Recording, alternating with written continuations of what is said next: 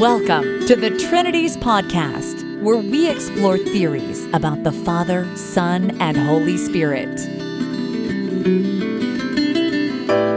Do you love God enough to think about Him?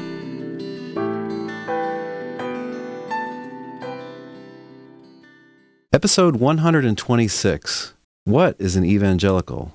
With Kermit Zarley. Mr. Kermit Zarley was a successful professional golfer on the PGA Tour and the Champions Tour. Commenting on his unusual name, legendary comedian Bob Hope once referred to him as the Pro from the Moon, and so Mr. Zarley has been nicknamed the Pro from the Moon or the Moon Man. In 1965, Mr. Zarley co-founded the PGA Tour Bible Study Group, which still continues today. A graduate from the University of Houston, in 2001 he received an honorary doctorate from North Park University in Chicago, which has a biannual lecture series named after him. His published books include Solving the Samaritan Riddle, The Gospels Interwoven, Palestine is Coming, The Third Day Bible Code, The Warrior from Heaven, and The Restitution of Jesus Christ. He blogs on golf, theology, the Bible, and current events at the Kermit Zarley blog on Patheos. Today I have the privilege of talking with him about a topic he recently blogged about, which is, what is an evangelical? Mr. Zarley, welcome back to the Trinities Podcast. I'm very happy to be back with you, Dale.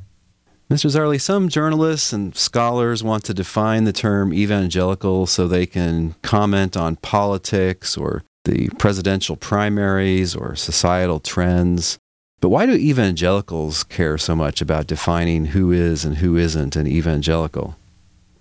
That's a good question, Dale.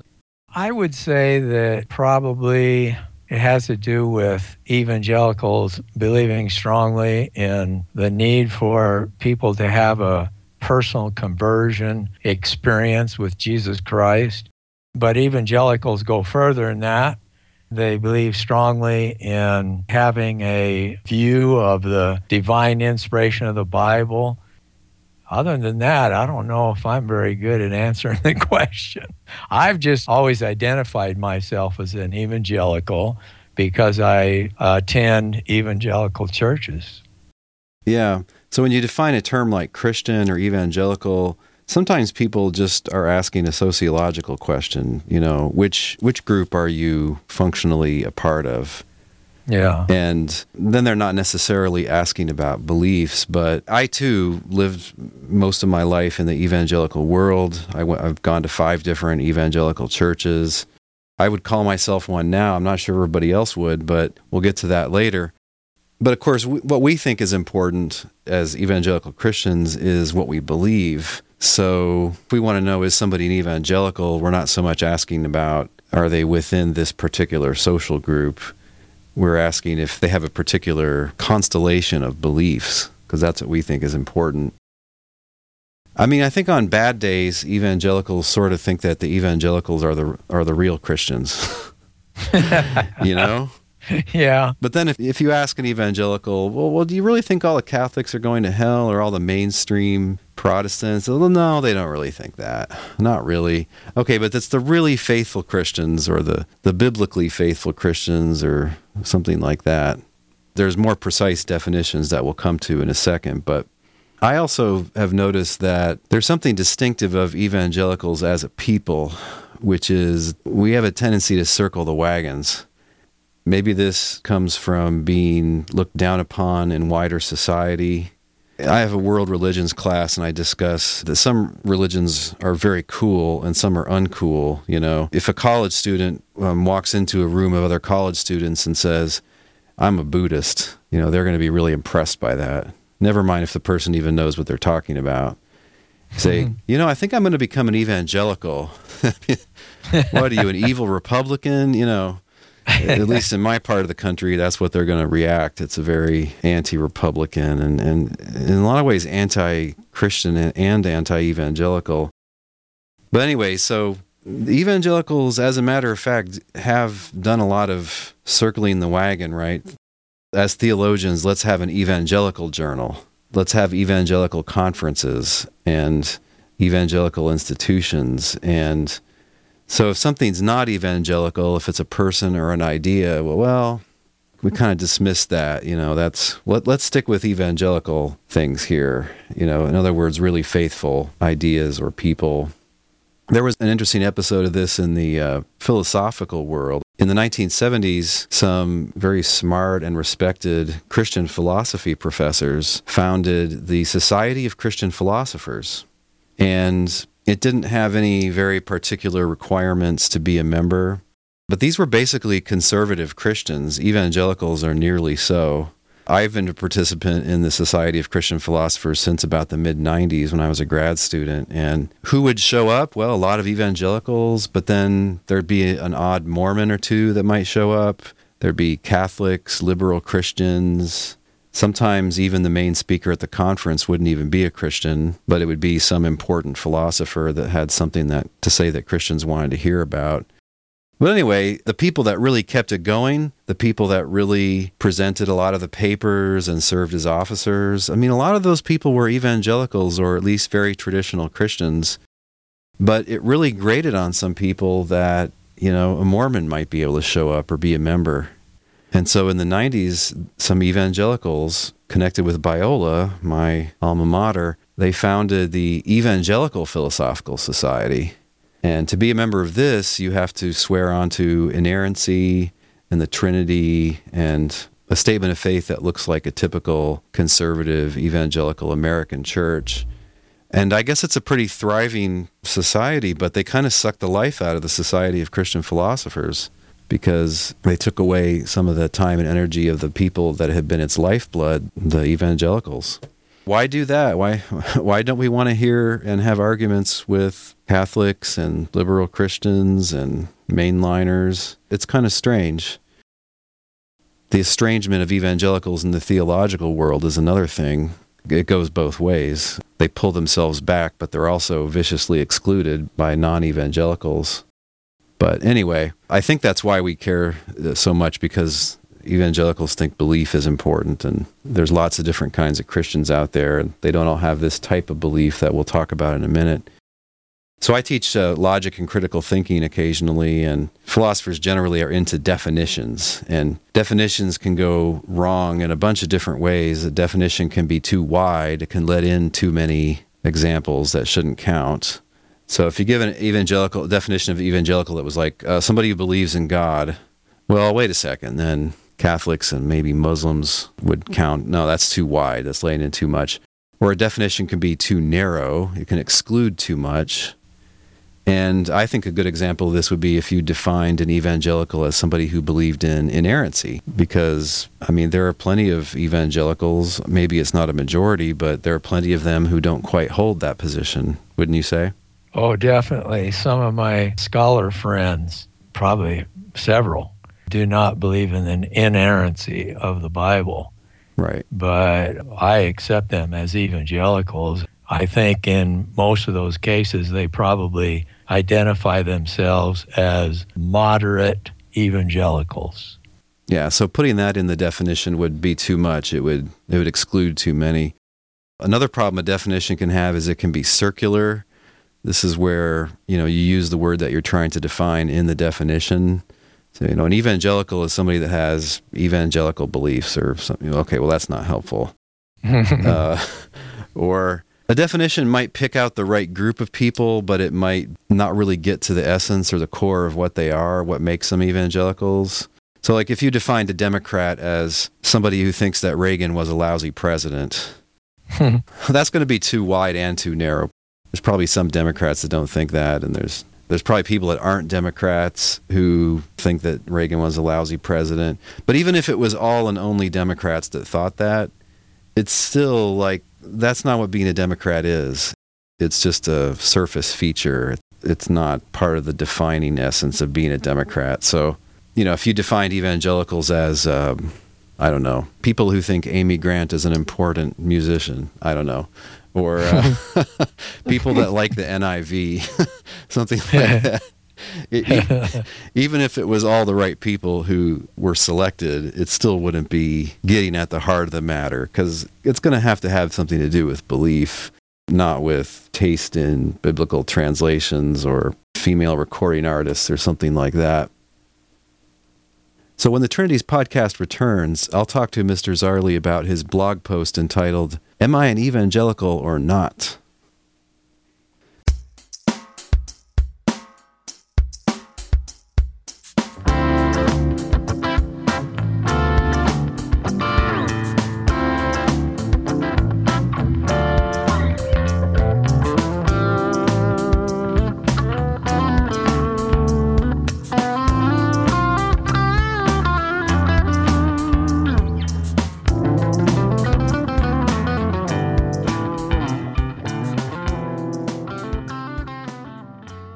Mr. Zarley, I was intrigued by your blog post. This was from January 2016. It was called, "Am I an Evangelical or Not?" And you're discussing some recent publication here by the National Association of Evangelicals, which is kind of an official gatekeeper, or it's kind of an official organization of evangelical Christians. I mean, if there was going to be some organization that was going to authoritatively tell you what an evangelical was, these would be maybe the people that you would look to. There's no evangelical pope or Vatican or anything, but when was this? Since after World War II, this has been a organization that many evangelicals kind of consider an umbrella organization over the movement. They did some work recently, and at the end of your blog post, you said to the NAE in all caps, "Make up your mind," because there was some things about their definition that would suggest that you, and indeed I, are a couple of evangelicals, and then there's something that they put in there that would suggest that we're not. How did you come to write that blog post, and how did you end up ending it in all caps? Yes, I started out telling about Bebbington's definition of an evangelical, which became standard fare among evangelicals. He wrote that in a book back in the 1980s. He's an English scholar. He has four points there. Mm-hmm. And I wonder if you can tell us what those 4 points are. Absolutely. I've got the NAE website pulled up here, and they provide what I assume is an exact quotation from him. The 4 points are conversionism, activism, biblicism, and crucicentrism, which are supposed to mean the following.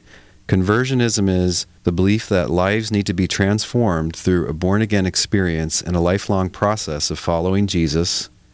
Activism, they say, is the expression and demonstration of the gospel in missionary and social reform efforts. Biblicism is a high regard for and obedience to the Bible as the ultimate authority.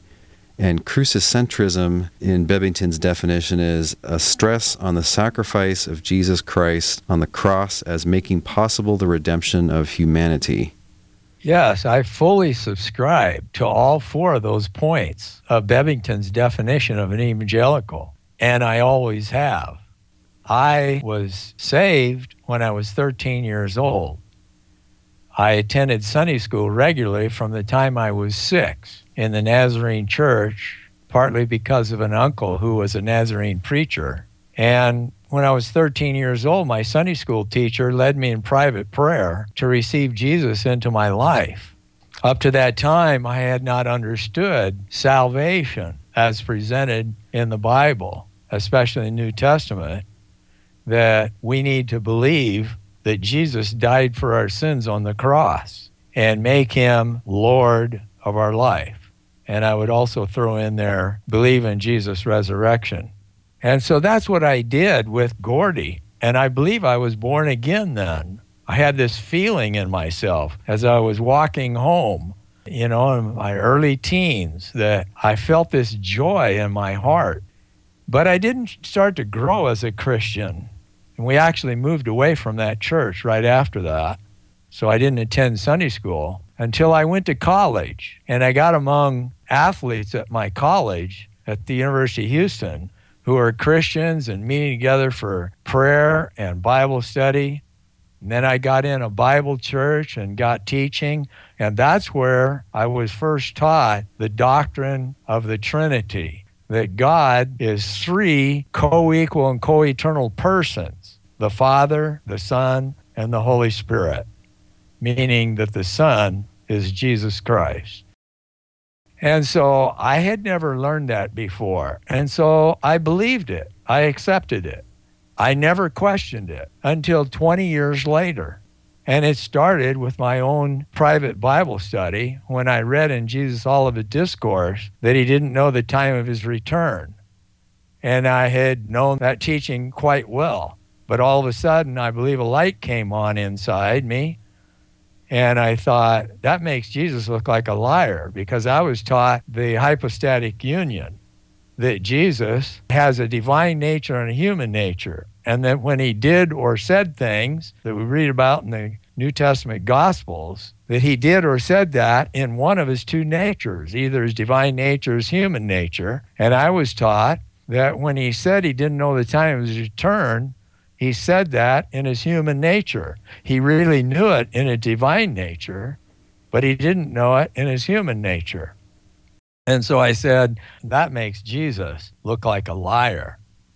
He says he didn't know the time of his return, but he actually does. I said, wait just a minute. I'm going to have to look into this. And so that threw me into what I call my personal quest for the real Jesus. And I did an awful lot of study on that in the Bible and reading theological books. And so I decided, no, the New Testament does not teach that Jesus is God. Jesus never said he was God. In the book of Acts, when the disciples would preach the gospel, they never had anything in their gospel message about Jesus being God. And so, no, this is not what the Bible teaches. It does not teach that Jesus was God. He was a man, but he had a miraculous birth, conception actually, that we call the virgin birth. And so then I also looked at, well, then who is God? And so I decided after quite some time of study that this doctrine of the Trinity, which had been formulated by church fathers in the latter 4th century and was made official by the Roman Catholic Church at its Second Ecumenical Council called the First Council of Constantinople, that this doctrine of the Trinity is not biblical. God is not three persons. He's one person, and Jesus referred to him as the Father. So only the Father is the true and living God. And Jesus is his Son, but that doesn't indicate he's God. That just refers to a special relationship with God. And so God, the Father, sent Jesus. I don't think it means that he sent him from heaven so that he pre-existed his humanity. No, it means that he sent Jesus on a mission, just like God sent his previous prophets or John the Baptist, as it says in John 1:6, that God sent Jesus to perform this ministry, to have this role as this prophet, teacher, miracle worker, and sage, and so on, but ultimately to go to the cross and die for our sins. So I no longer believed that Jesus was God or in the doctrine that God is three persons. I became what is called a non-Trinitarian. Now, in this definition of Bebington and in the later definition by the National Association of Evangelicals, they both have 4 points. And the NAE's definition is very close to the same definition of Bebington, and it says nothing about the doctrine of the Trinity. But on the website of the National Association of Evangelicals, where they posted about these 4 points as the markers of identification of an evangelical, they don't say anything about the doctrine of the Trinity. You know, they don't try to define God in that way. But right after that definition, they speak of the triune God, that all evangelicals believe in a triune God. Yeah. Meaning the doctrine of the Trinity. And so that's why I said at the end of that post, make up your mind. Yeah, I've got this article on their site right in front of me, and here's the paragraph that you're talking about. So right after the 4 points, they say, these distinctives and theological convictions define us, not political, social, or cultural trends. Yeah, I think that's right. They're making that point to outsiders in a sense. They continue. In fact, many evangelicals rarely use the term evangelical to describe themselves. That's true. Some do and some don't. They say focusing simply on the core convictions of the triune God, the Bible, faith, Jesus, salvation, evangelism, and discipleship. So they snuck the triune God in there. Yeah. That wasn't... Why did they do that? I mean, I think they did that because they just are bothered by somebody who doesn't believe in the triune God claiming that they're an evangelical. But I would push back on this point. I think it's just straightforwardly too narrow. And here's why. To put belief in the triune God into the definition of evangelical is just flat out narrow. It excludes too many. There are people who believe in the Trinity. That's one kind of Christian. Of course, there's different interpretations of it, but never mind that. There's people who affirm the Trinity, the traditional Trinitarian language. There's people like you and me who used to do that, but went through this journey and decided that we don't think that the Bible actually teaches that, and we think the Bible actually says that the one God is the Father, not the Trinity. So we are Unitarians. There are a lot of evangelicals that aren't cleanly in either one of those two camps. I mean, they're Trinitarians only in the sense that the Trinity is on the books. If you surf on over to the website of their denomination, or if you look at the statement of faith that's in their official bulletin or something, it might have something about the triune God. But if you actually talk to them, they don't talk about the Trinity. They might say Jesus is God, but that's something different. And a lot of them just don't even know what the Trinity is. They're not anti-Trinitarian and they're not Trinitarian, but they're just kind of in the middle. But my point is, you can definitely be an evangelical and be one of these people who's not quite sure what they think about the Trinity. And the Trinity just doesn't enter in really to their preaching. It's not a central core belief of theirs. They tend to stick more with biblical language because they're evangelicals, and there's not that kind of talk of a tripersonal God in the Bible. If they were to ask us, okay, Mr. Zarley, let me be the inquisitor here for a moment, okay? Uh-huh. You say you're this evangelical, and you say that you're not a Trinitarian anymore. All right, which of these 4 points did you give up on? Did you give up on conversionism, activism, biblicism, or crucicentrism? Yeah, I didn't give up on any of those. As I said, I believe very strongly in those 4 points. And Jesus' crucifixion is so central to my personal theology that Jesus died for our sins on the cross. That is so key for me. Right. That is what I think makes a person a Christian, when they believe that.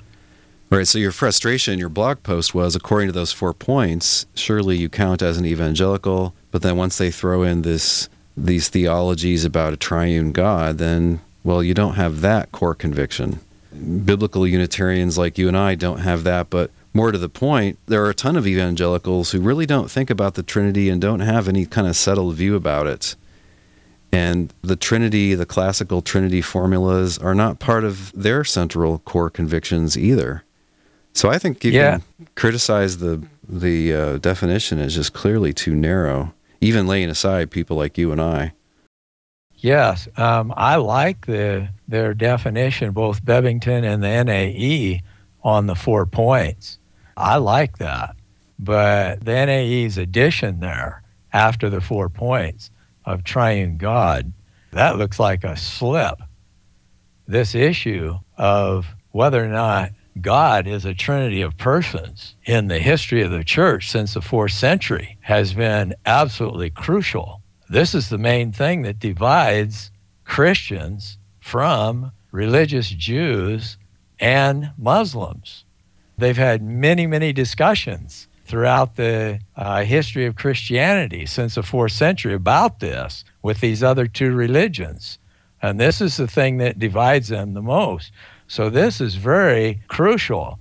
The Catholic Church decided at its first ecumenical council, the Council of Nicaea, in 325, and it produced the Nicene Creed, which states that you must believe that Jesus is very God of very God. Mm-hmm. That is language that's taken from Greek philosophers And it means that Jesus is God just as much as God the Father is God. Right. True God from true God. Same ousia, same essence. So the creed says that if you don't believe this, you are anathema. And 1/3 of the creed, the rest of the creed, pronounces all of these anathemas on people who say so-and-so and so-and-so, which has to do with statements mostly made by Arius, which is why the council was called in the first place. And those are statements in which Arius actually believed that Jesus was God, but he did not believe that Jesus was God in the same sense that the Father was God. Right, yeah. And Divine in a lesser way. I call this big God, little God. That Arius believed in the big God, the Father, but Jesus was a little God. Now, that is the view that the apologists held. Those were the teachers of Christianity in the 2nd and 3rd century. They all believed that in big God, little God. So I don't believe that Arius departed from their teaching. But at any rate, this is when it was determined concerning Jesus, but the doctrine of the Trinity was not determined until in the 370s and made official at the next council in 381. So the church ever since has said that if you do not believe Jesus is God and you do not believe in the doctrine of the Trinity, then you are not a Christian. So for the National Association of Evangelicals to define what an evangelical is with its 4 points, and then right after that to make a statement in which it includes in it that evangelicals believe in a triune God, that is strange. It just looks like they haven't thought the thing through. They obviously put it in there because they think it's so important for evangelicals. But if it's essential to believe that in order to be an evangelical, then they should have put it in their 4 points. In other words, they should have made a 5th point. Mm-hmm. That's what my point is. Mm-hmm. And this point about anathemas is a very interesting one. So we could talk about the so-called Athanasian Creed, but let's leave that aside and stick with the official statement from the Council of Nicaea in 325. So after giving its then very new and controversial definitions, it says, "And those who say there once when he was not," in other words, there was a time when Jesus didn't exist, and before he was begotten, he was not, and that he came to be from things that were not, or from another hypostasis or substance, affirming that the Son of God is subject to change or alteration, these the Catholic and Apostolic Church anathematizes. In other words, curses them, puts them outside the realm of salvation. And salvation's through the church, and you're out, buddy, if you think that you can believe in Jesus and think that there was a time when he didn't exist. Okay, but back to evangelicals. Generally, evangelicals do not think that. And even the evangelical apologists who just insist on the Trinity and it's the most important thing in the world and all the rest of your theology is going to be wrong if you don't get this correct. If you then ask them, yeah, but so do you go to hell if you don't believe in the Trinity? Oh, no. Of course not. I mean, how could you say that? A person might be confused or might have not studied the history of theology. I mean, what you have to believe is that Jesus died for your sins and was risen on the 3rd day and that he offers salvation through his sacrifice even now, right? Confess with your mouth that Jesus is Lord and you'll be saved. In a sense, evangelicals don't preach the Trinity. They don't follow Catholic tradition in damning people who don't go along with that theology. And so, yeah, it's kind of weird to sneak it in as the NAE does on their webpage here. Well, in the evangelical churches that I have attended regularly in my life, and there's basically been 3. They were all Bible churches, so I've been in the so-called Bible church movement all of my adult life and before. They all taught very strongly the doctrine of the Trinity. And they taught that if you do not believe in the doctrine of the Trinity, you're not a Christian. Now, I agree with you, Dale, that there are a lot of evangelicals that are not that strong about it. And, if you get the average evangelical to discuss the doctrine of the Trinity, my experience is they don't know it very well. They're going to make a lot of gaffes. In other words, they're going to say things wrong about the doctrine of the Trinity, showing that they don't know it very well. Right. Three parts of God. So, you just get in trouble talking about the doctrine of the Trinity. And the Catholic Church recognized this early, and they said, don't have anything to do with that. Just let us teach you, and you believe what we say. But, of course, Enlightenment started to change that. Yeah, and evangelicals think that they can interpret the Bible even apart from the teaching magisterium of the Catholic Church. There you go. That's a very important issue in evangelicalism that distinguishes itself from a lot of traditional Christianity. When the Trinities podcast comes back, the latest in evangelical definition technology.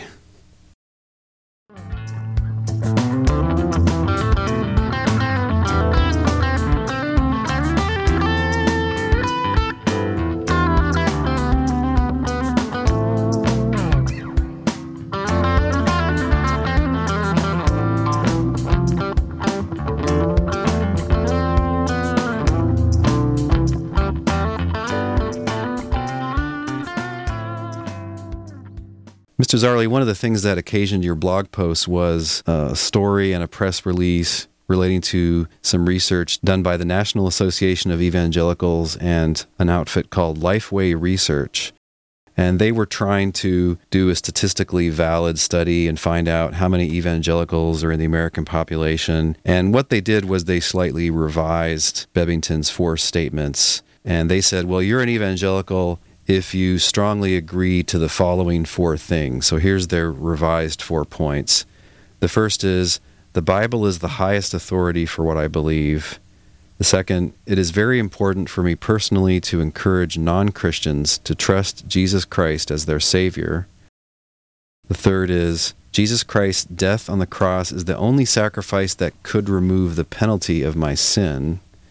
And the fourth is, only those who trust in Jesus Christ alone as their Savior receive God's free gift of eternal salvation.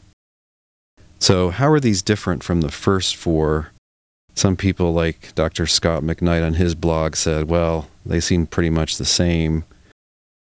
Well, as a picky, definition-minded philosopher, I see a little difference here. The part about the death on the cross, it sounds like it's saying that nobody, whatever, could ever be forgiven unless that death had occurred. So it's not just that it's important or central or that that's how you get the new covenant. It's that nobody ever could be forgiven. That's what it makes it sound like. Only that sacrifice could remove the penalty of sin. Whereas before, it just says makes possible the redemption of humanity. That's a little different. And then the fourth point, only those who trust in Jesus as their Savior receive salvation. That makes it sound like it's guaranteed that a person goes to hell unless they are a believing Christian. So it seems to me they're tightening up the old definition a little bit. They're trying to make it require stricter theology in a way. Is that how it struck you when you read the new 4 points? Yeah. If I was going to make any criticism of the 4 points that the NAE has there are 2 things that come to my mind. It seems to rule out people who lived before Jesus' crucifixion. I bring this subject up in my book regarding Jimmy Dunn's book, Baptism of the Holy Spirit, in which he says a person is not born again until they have become a Christian.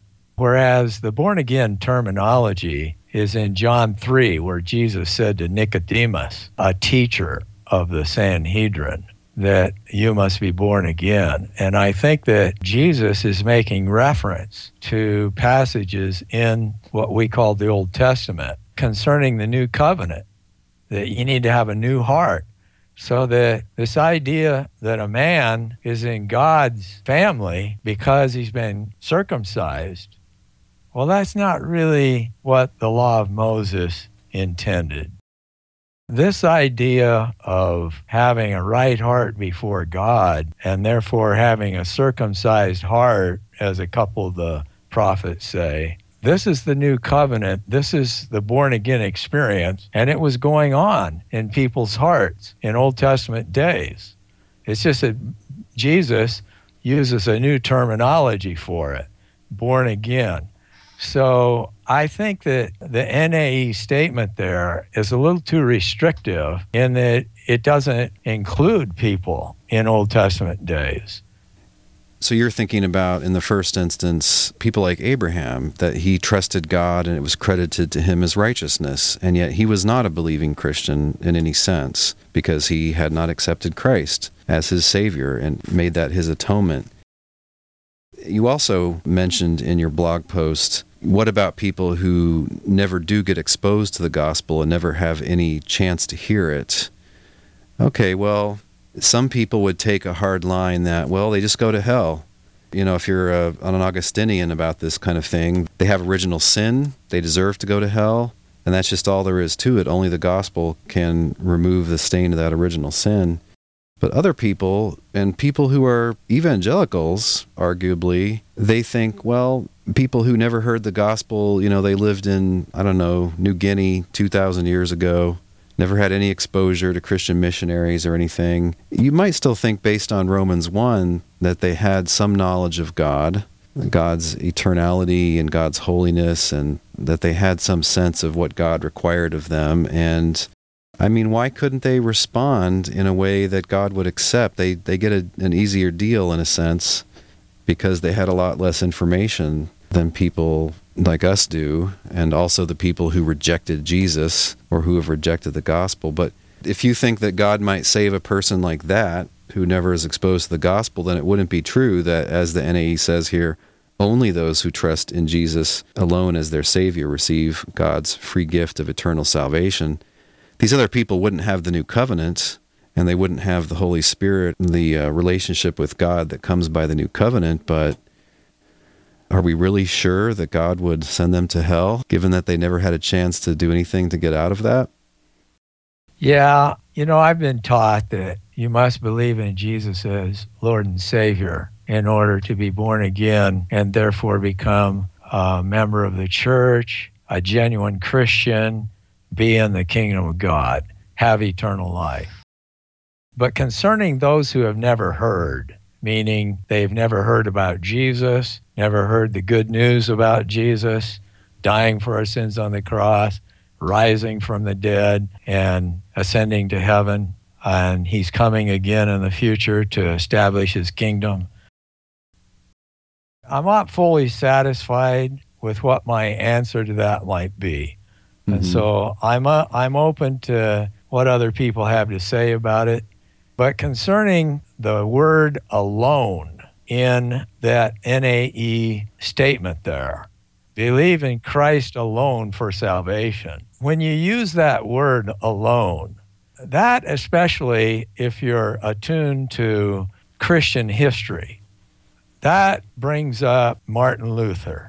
Because Martin Luther started the Protestant Reformation. He was a Catholic, and he saw in the book of Galatians and then the book of Romans this truth of justification by faith.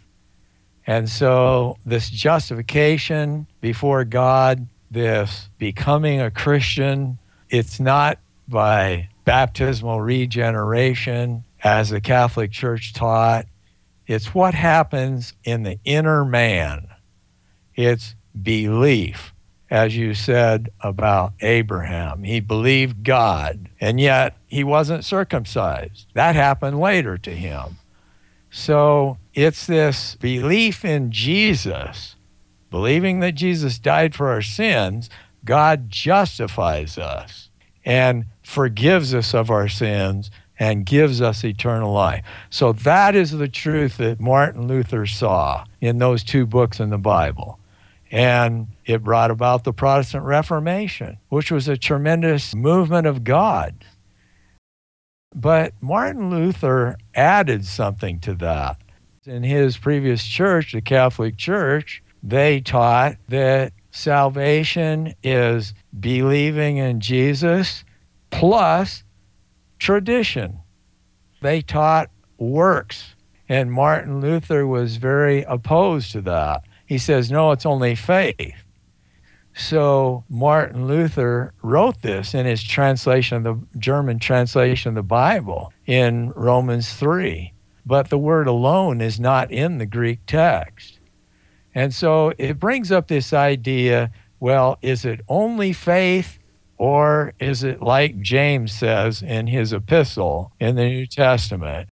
Show me a man who has faith without works, and I'll show you a man who has faith with his works. What James is saying is, I think, salvation produces works, or else it's not really salvation. And that's why I use the word genuine. Sometimes when I refer to a Christian, I will say a genuine Christian. Well, what do I mean by that? Well, you can be a Christian in name only, and you're not genuine.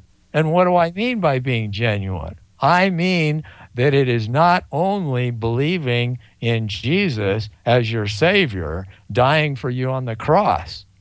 I said that I was saved. I became a real Christian when I prayed with my Sunday school teacher, receiving Jesus into my life, believing that he died for my sins on the cross, but also believing in Jesus as my Lord. And so Paul teaches so clearly, and so does Jesus, that we must accept Jesus as Lord. In other words, believe in his teachings, follow him. Now, all of us aren't going to do that perfectly, of course. We still have a nature to sin, I believe, but it's this life of Jesus that's now in us when we're converted to him that makes a difference in our life, makes a difference regarding righteousness. And so if we don't have evidence of salvation in our life and we say we're Christians, we're not really Christians, and we don't understand about Jesus being Lord of our life. And this new life is something that we recognize in ourselves, and we also recognize it in other people. And sometimes those are people who would not call themselves evangelicals. In our more sober moments, we're not saying only evangelicals are Christians or only evangelicals are saved. But still, I mean, isn't this important? And I have to admit, I'm conflicted about this whole defining the term evangelical. On the one hand, these are my people. Yeah, I went to Biola. I grew up in evangelical churches, and I love a lot of things about them. I have my problems with them too, but we won't get into that. They have many wonderful qualities, some of which are brought out in these 4-point definitions. On the other hand, I always remember the interesting passage in 1 Corinthians 3, where Paul scolds the Corinthians for some of them saying, I follow Paul and I follow Apollos. When I think about myself, I think I want to define myself as a follower of Jesus or as a Christian, not so much as an evangelical, like I need to stick that in people's face, and maybe you're not. Well, I am, let me tell you. You know what I mean? There's a little bit of party or sectarian flavor to being very interested in who's a real evangelical and, define yourself as an evangelical, I think. And so I'm a little bit wary of that and putting too much emphasis on this whole conversation of who's a real evangelical. Yeah, I really subscribe to what you're saying right there, Dale. I feel the same way. I call myself an evangelical, even though most evangelicals who I've known who are taught and understand something about Christianity, they don't accept me as an evangelical. And that's because I don't believe in the doctrine of the Trinity or therefore that Jesus is God. But it's not important to me to call myself an evangelical. If they want to say, no, you're not an evangelical, okay. But I believe I am. I do feel more comfortable being identified with a group of Christians.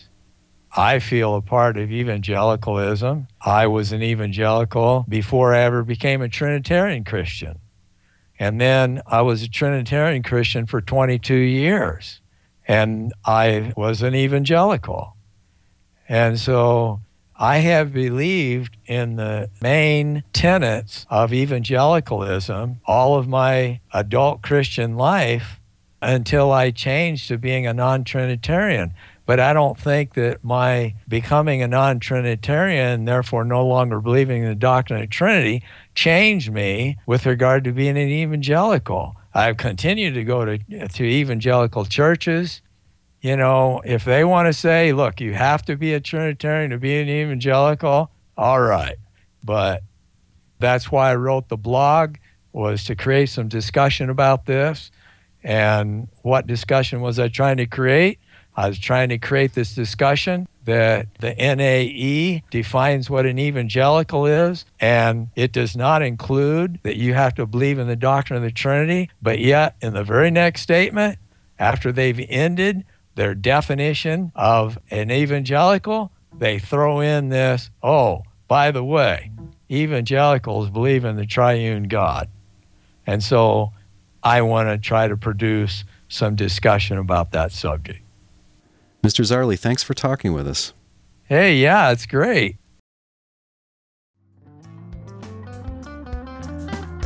Don't miss next week when I talk to Mr. Zarley about his interesting recent book, Solving the Samaritan Riddle. This book concerns the baptism of the Holy Spirit and how to properly understand the Gospel of Matthew and the book of Acts. You won't want to miss that episode. Today's Thinking Music has been Doria by Robert Anthony Russo. There's a link to that track and to his other uploaded works in the blog post for this episode at trinities.org.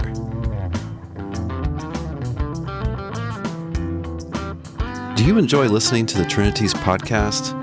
There are 4 ways you can show us some love in return. First, share the blog post for this episode on whatever social media you use, such as Facebook, Twitter, Tumblr, or Google+.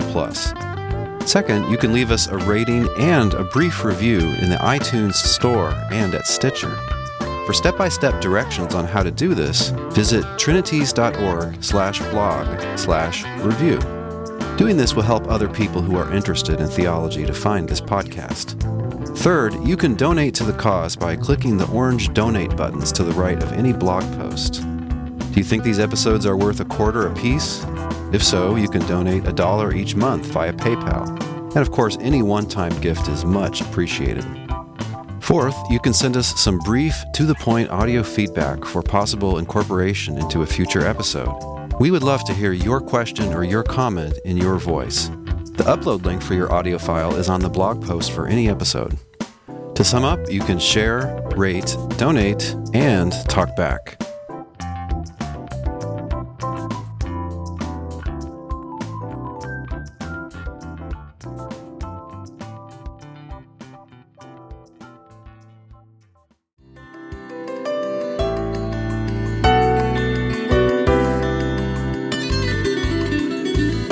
Thanks for listening.